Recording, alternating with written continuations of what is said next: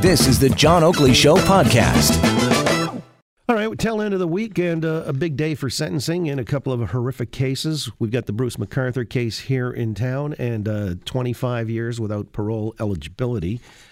The symbolism of that we'll drill down on shortly, but right now we're going to Quebec City, and Raquel Fletcher from Global News has joined us to tell us about the sentencing of the mosque shooter, Alexandre Bissonnette. Raquel, good to have you on the Oakley Show here in Toronto. Thanks for joining us. Hi there, thank you. So tell me, this must have been a heart-rending situation. I mean, tell us, just set the scene in the courtroom. How did this all play out earlier today? Yeah, well, it's a courtroom that holds probably between 200 and 250 people, and it was packed this morning.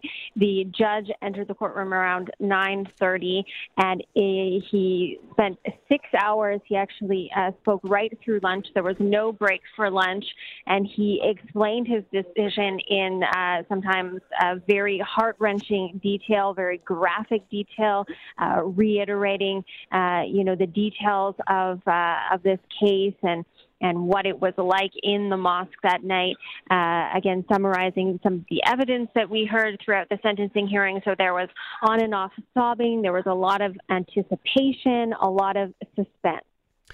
Were there victim impact statements that were read earlier in the proceedings? Like, I missed following that because we were sort of transfixed with the McArthur case here in Toronto.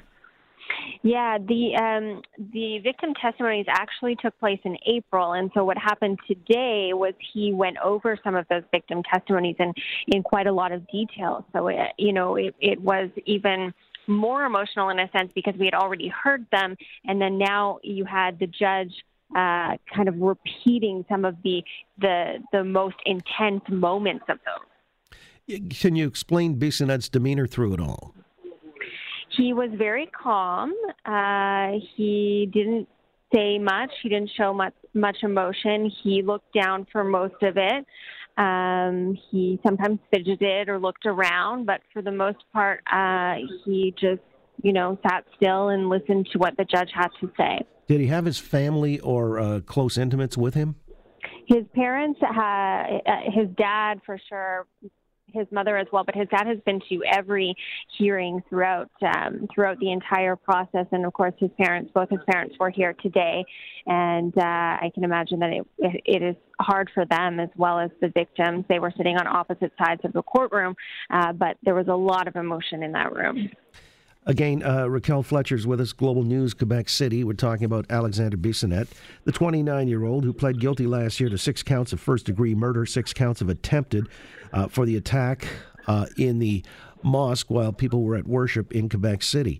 Now, which is kind of an interesting one because the judge in his sentencing, if I understand correctly, he said a life sentence with eligibility for parole between 35 and 42 years is fair and just. How's that working? How's that playing out?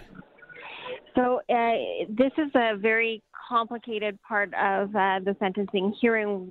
He, in the end, he sentenced Bissonnette to 40 years before eligibility of parole, and he had a number of factors that he took into consideration. He started by saying, this was a racist act and that it demonstrated Bissonnette's hatred for immigrants.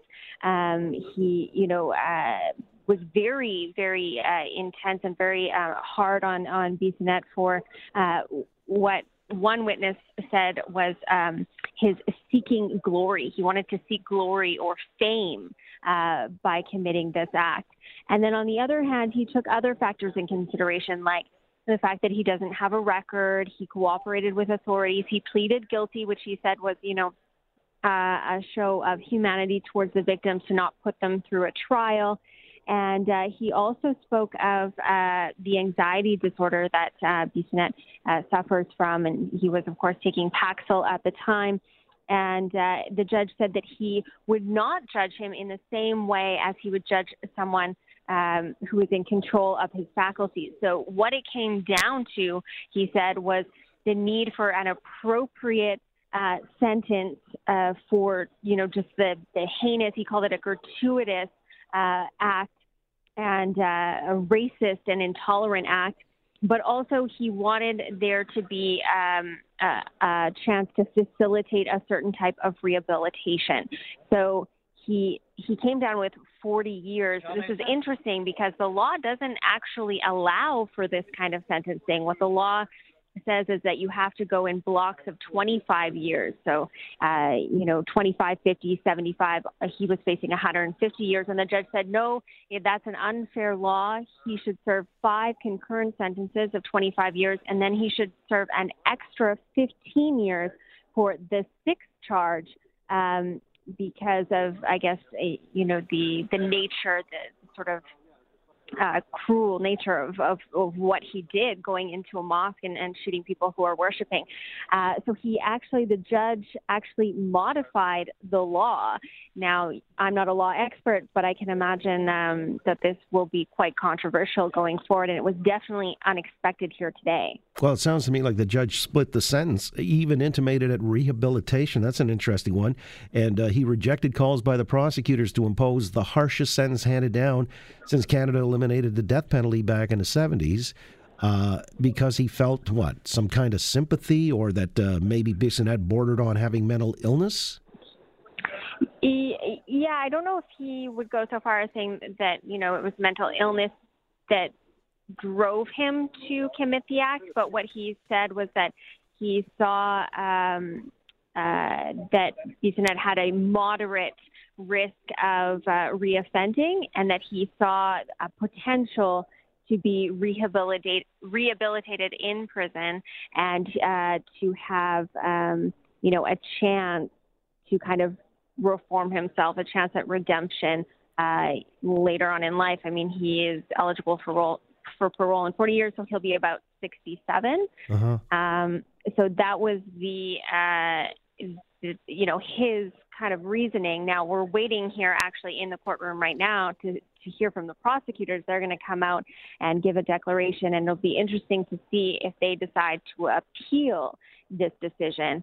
And, this could end up going to the Supreme Court. That's an interesting development. All right. Well, keep us posted. We'll watch with interest. Raquel, thanks for at least putting this all into perspective for us. Appreciate your time. Thank you. Thank you. All right. Raquel Fletcher, Global News, Quebec City. Well, rehabilitation. I got to wonder about some of these judges, but that's just, something for a later discussion. Thanks for listening to the John Oakley Show podcast. Be sure to rate, review, and subscribe for free at Apple Podcasts, Google Podcasts, and anywhere else you get your on-demand audio. Canada may be known for its landscapes and friendly people, but beneath the surface lies a darker side of crime, history, and the paranormal. Since 2017, the award-winning Dark Poutine podcast has explored the shadowy corners of the Great White North and beyond, delivering chilling tales from a uniquely Canadian perspective. Hosted by Mike Brown and Matthew Stockton, with over 300 episodes and fresh releases every Monday, Dark Poutine is your weekly ticket to the creepier side of Canada. Listen to Dark Poutine on Apple, Spotify, Amazon Music, or wherever you get your podcasts.